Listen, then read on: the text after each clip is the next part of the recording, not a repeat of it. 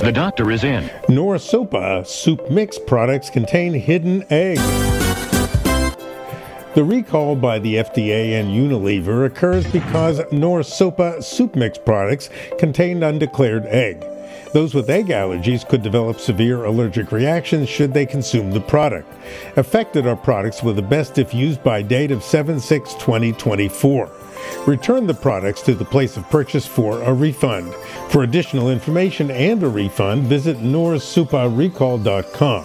In order to get the refund, you have to submit a photo of the container with the UPC and best of use date in the pic. Dr. Howard Smith, Recall Reports. From Boston, the medical capital of the world.